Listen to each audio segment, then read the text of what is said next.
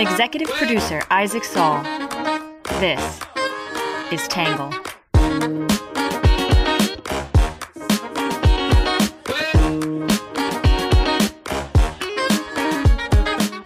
Good morning, good afternoon, and good evening, and welcome to the Tangle Podcast, a place we get views from across the political spectrum, some independent thinking, and a little bit of my take.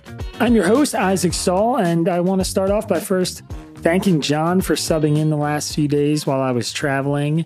I was out in San Diego actually coaching during the Club Ultimate Frisbee National Championships. Unfortunately, lost in quarterfinals to my older brother's team, Ring of Fire from North Carolina. So kind of a tough Monday and Tuesday to get back to work after taking that L. But we are here, and we are going to be talking today about the $2 trillion deficit. Before we jump in, though, as always, we're going to start off with some quick hits.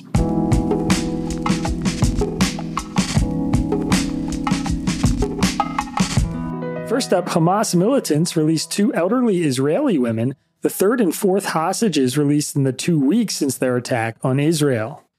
Number 2, House Republicans will have a closed-door meeting today to vote on one of their 8 contenders for House Speaker. The nominees are currently Tom Emmer from Minnesota, Mike Johnson from Louisiana, Jack Bergman from Michigan, Byron Donalds from Florida, Kevin Hern from Oklahoma, Gary Palmer from Alabama, Austin Scott from Georgia, and Pete Sessions from Texas. Number 3, an off-duty Alaska Airlines pilot who tried to shut down plane engines mid-flight was charged with 83 counts of attempted murder. Number 4, the United Auto Workers added a major Stellantis factory to its strike after rejecting a 23% wage increase. And number 5, former Trump lawyer Jenna Ellis pleaded guilty in the Fulton County, Georgia election fraud case. She's now the 4th of 19 defendants to plead guilty in the case, which includes former Trump lawyer Sidney Powell, who negotiated a deal hours before going to trial.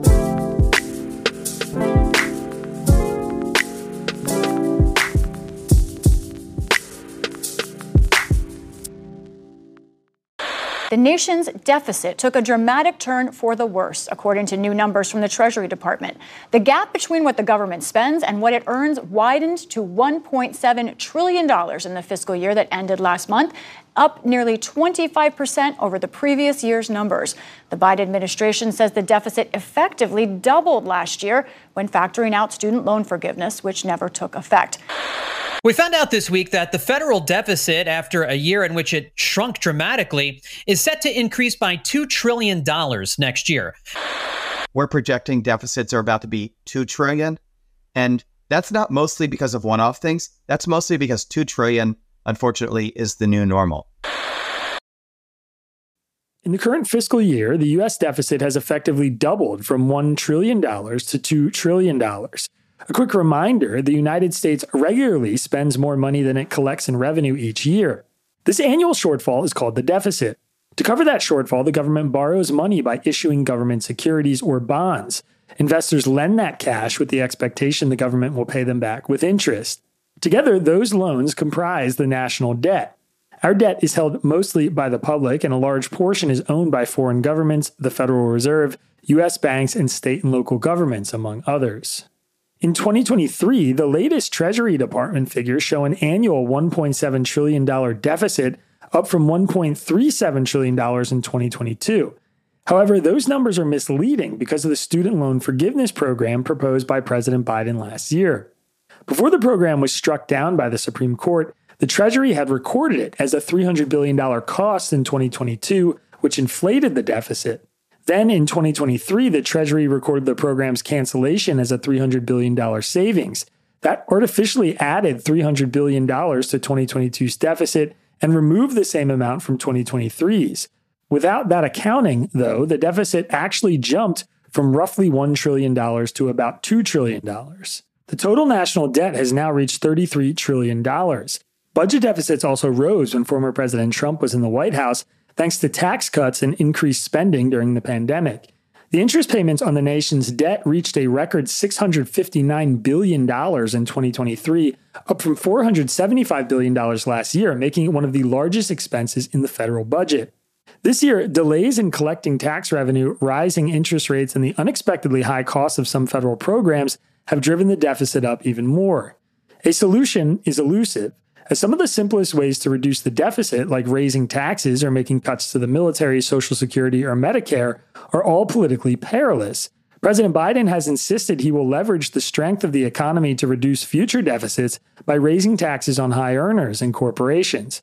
A pair of corporate tax cuts Biden signed into law in 2022 did not offset unexpected losses in revenue from the more volatile capital gains, which are accrued after the sale of assets like stocks.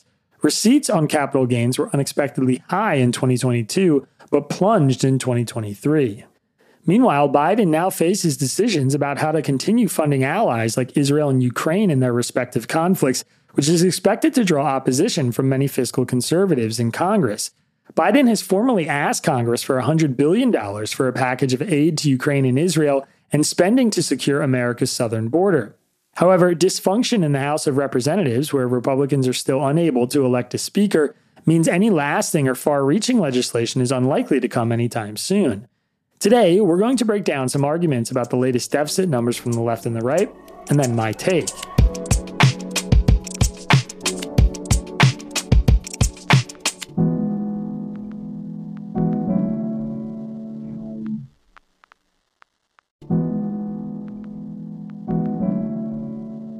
First up, we'll start with what the left is saying.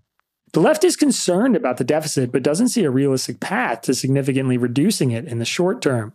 Some say Biden and Democrats should explore regulatory avenues to address the deficit. Others offer unique solutions, like a national sales tax that could put a dent in the deficit. In Bloomberg, Matthew Yglesias argued the federal deficit matters now more than ever. Current unemployment is very low and has been for a while. Inflation is moderated considerably but remains above the Federal Reserve's 2% target. And curbing inflation requires interest rate increases that are putting real stress on the markets for housing, renewable energy, and other capital-intensive goods. So why the reluctance to talk about the deficit, much less do something about it, Yglesias asked? Merely recognizing the significance of the deficit is a big deal. President Joe Biden was a strident deficit hawk for most of his career before pivoting to favor aggressive stimulus in the wake of the pandemic. But his administration sometimes acts as if it doesn't realize economic circumstances have changed. In the New York Times, Paul Krugman wrote about why we should but won't reduce the budget deficit. In a better world, we'd be taking action to bring interest rates down in a sustainable way. In particular, now would be a good time to rein in budget deficits. However, the chances of serious action on the deficit anytime soon are near zero, Krugman said. The deficit is very high for an economy close to full employment, and there's a big difference between obsessing over the budget deficit in, say, early 2013 and believing that we could use a lower deficit now. Back then, the interest rate on bonds protected against inflation risk was negative, so that investors were in effect paying the federal government to take their money. Now that rate is 2.4%, so it makes much more sense to be worried about borrowing now. While we needn't panic over budget deficits, a lower deficit would really help with the economic management right now, but it isn't going to happen. Why not? If you listen to Republican politicians, you might think that major deficit reduction is easy. Just cut out wasteful government spending, a category that MAGA types think includes aid to Ukraine in fighting Russia's invasion, and a majority of voters say that the government spends too much in general. But ask voters about specific spending, and there's almost nothing they want to cut. The fundamental point, as always, is that the federal government is essentially an insurance company with an army. In the Washington Post, Fareed Zakaria made the case that the U.S. needs a national sales tax to address the deficit. For almost a generation, policymakers have been able to avoid seriously confronting deficits because interest rates were so low and financing debt was easy. But with interest rates where they are now, the party might be over. Fortunately, there is a simple solution staring us in the face. However, both parties refuse to accept it. Adopt a national sales tax like every other advanced economy in the world, Zakaria said. According to the Congressional Budget Office, a broad 5% tax of this kind could raise $3 trillion over the next decade, massively reducing the United States fiscal hole. It has become a partisan article of faith in the United States that most of the federal budget cannot be cut and that the taxes of 98% of income earners cannot be raised. This is why we are on an unsustainable path. We need to both cut some spending and raise some taxes, and future tax increases cannot come from one source from which most new revenue has come in the past few decades, high-income earners. It distorts the economic and political system and makes people feel that they have less of an investment in the federal government.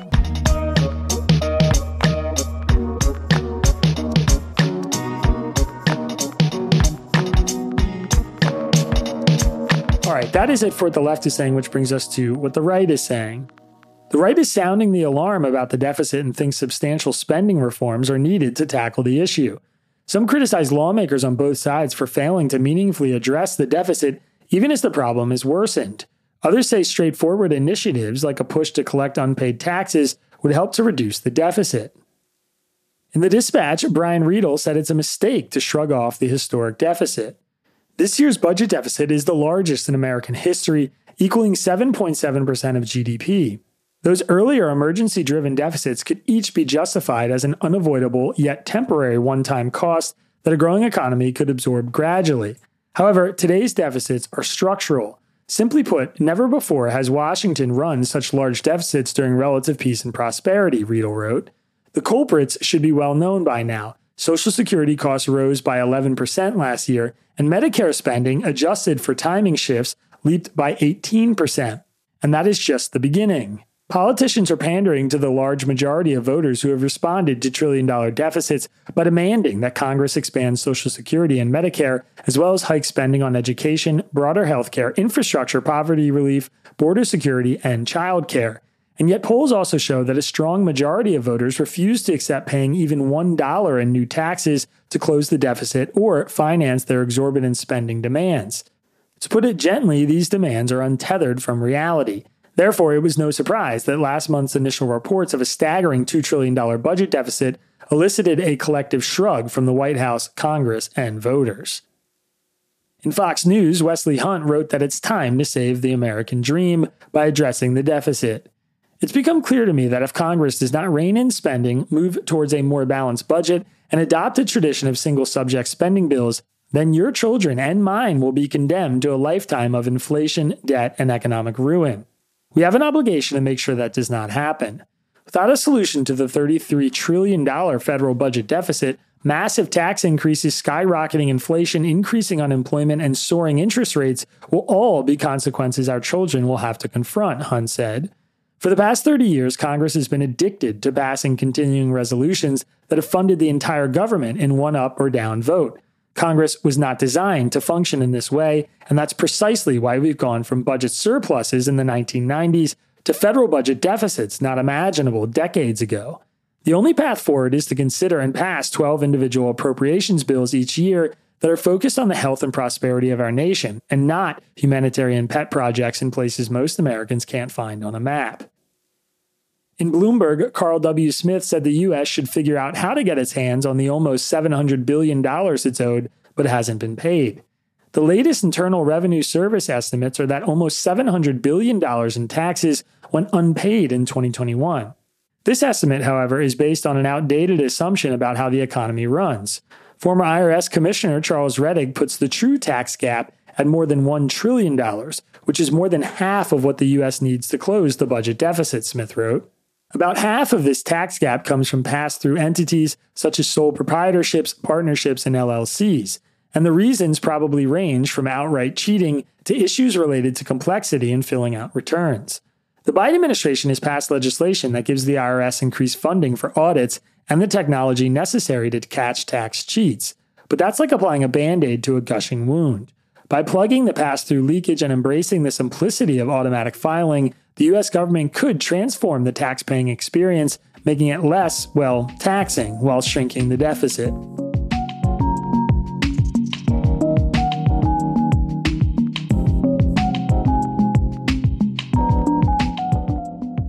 All right, that is it for what the left and the right are saying, which brings us to my take.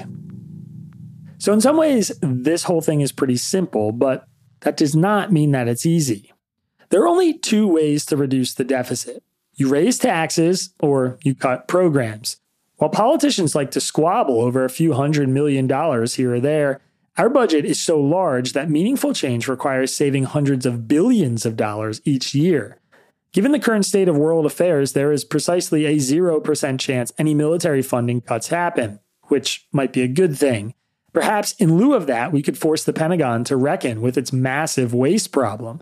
Either way, the fact we aren't cutting military spending reduces the options to cutting or reforming Medicare or Social Security or raising more revenue and taxes. I want to be crystal clear that at the end of the day, these really are the only two ways out. I've written about the need to reform Social Security, and I will re-emphasize again here what I've said before. Anyone who is willing to engage honestly on the issue can see both Social Security and Medicare are barreling toward insolvency. That would result in drastic cuts both sides of the aisle say they want to prevent. If we don't want to have to lop those programs down the road when the money runs out, we need to reform them incrementally now. There are plenty of options for how to do this, and any action we choose would also help address the deficit.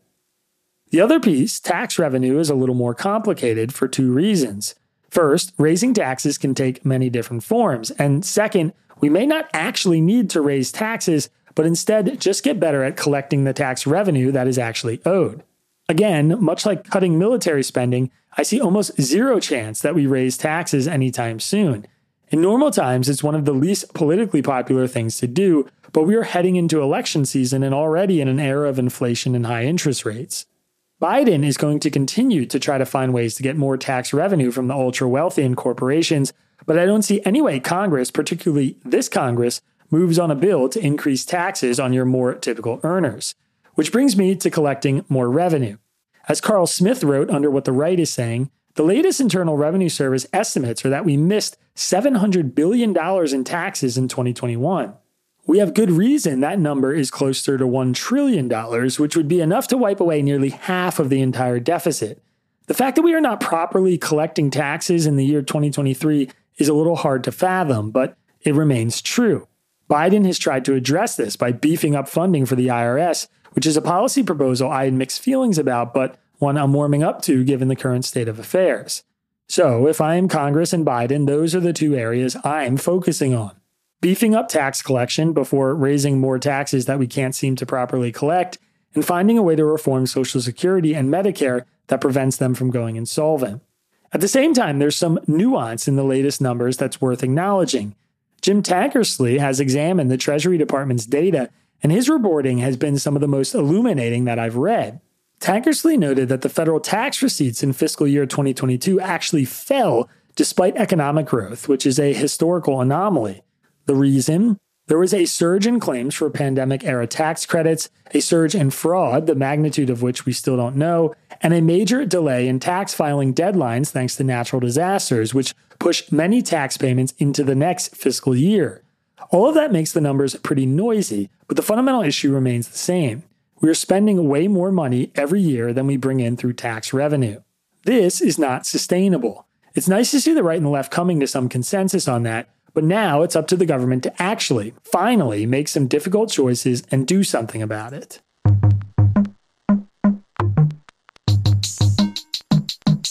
All right, that is it for my take, which brings us to your questions answered. This one's from Jane in Clarksdale, Mississippi. Jane said one question that is never asked or answered is how other Western countries finance college for their citizens. What countries offer free higher education for their students? How do they select those students? What institutions provide the education? How are those institutions financed? And how do other countries that do not provide free higher education finance or not it for their citizens? So this is a great question. Actually, it's a handful of questions, but I'll focus on how European colleges are funded and who gets in. As a preface, if you're curious, U.S. News and World Report has a very good breakdown of how universities in Europe differ from those in the United States. We'll drop that link in our episode description today. The upshot is that there are some differences in what you're paying for between the two countries, with European schools offering more structured degree programs, generally less centralized campuses, and fewer cultural traditions like major sports and social clubs. Most applicably, however, schools in Europe tend to offer 3-year programs as opposed to the standard of 4 years in the United States, and fewer services like professional development, health services, or dining hall options. This all goes into the cost of college being generally lower in Europe, even when it isn't offered for free, as it often is not for Americans looking abroad for school. Furthermore, a larger percentage of American students enroll in college education after high school than Europeans. Both the number of services offered and lower demand help to keep costs down. The elephant in the room, though, is the publicly funded free colleges in Europe. As you may know, member nations in the EU offer free college to their citizens and typically extend that privilege to citizens of all EU countries. And the simple answer for how the government gets this funding is higher taxes. That's not to throw in one way or another on taxation. On the one hand, A government that can provide extra services is a huge boon, but on the other, the freedom of choice you give up on your own dollars can be galling. It is, however, a statement of fact. In France, a person making $85,000 gives 41% of their income to taxes. That's about the same as it is in the United Kingdom and about the same as it is in Finland when you include a separate tax for the EU. In the United States, it's 22%. Lastly, there is some controversy over why college costs in Europe are lower. According to a 2019 report from the Heritage Foundation, the European funding model is exactly what results in lower services and less participation in college. At the very least, that relationship is somewhat bidirectional, and of course, it will vary from country to country.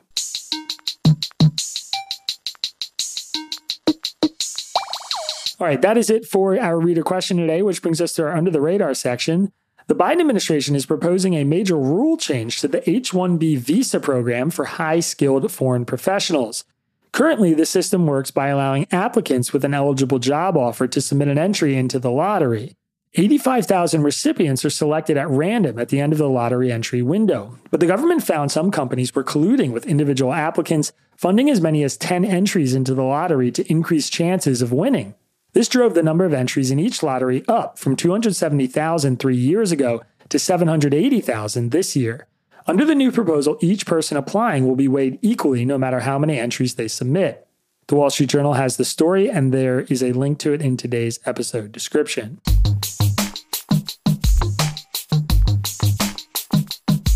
All right, next up is our numbers section. The amount of money spent on Social Security in fiscal year 2022 was $1.2 trillion. The amount of money spent by Congress in 2022 was $5.8 trillion. The estimated cost of Social Security in 2033, according to a Congressional Budget Office estimate, will be $2.3 trillion. The amount of money the former IRS Commissioner Charles Rettig said the agency fails to collect every year is $1 trillion. The amount of money spent on defense in the United States is $877 billion, the most in the world.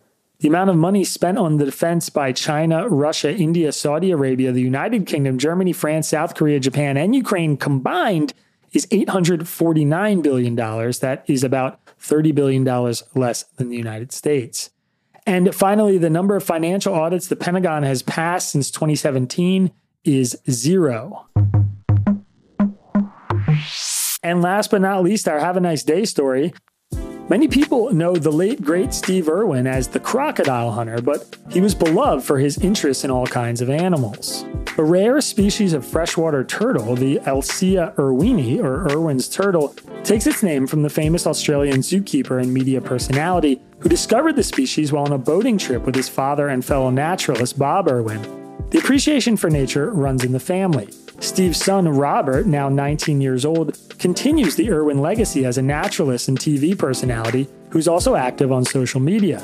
This past Saturday, Robert shared an emotional video of himself at the Australia Zoo, where they became the first to breed and hatch a baby Irwin's turtle. I think Dad would be pretty proud that we've become the first to successfully breed the turtle that he discovered, Robert wrote. A rare and unique species under threat in the wild has just been given a second chance. The Independent has a story, and there's a link to it in today's episode description.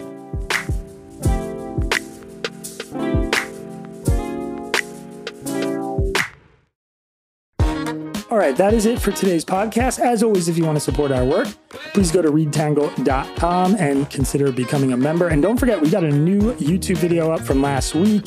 We did a very interesting interview with someone who had experienced conversion therapy and is now speaking out against it. If you have not checked out our YouTube channel, Tangle News on YouTube, I highly recommend you go do that. We'll be right back here at same time tomorrow. Have a good one.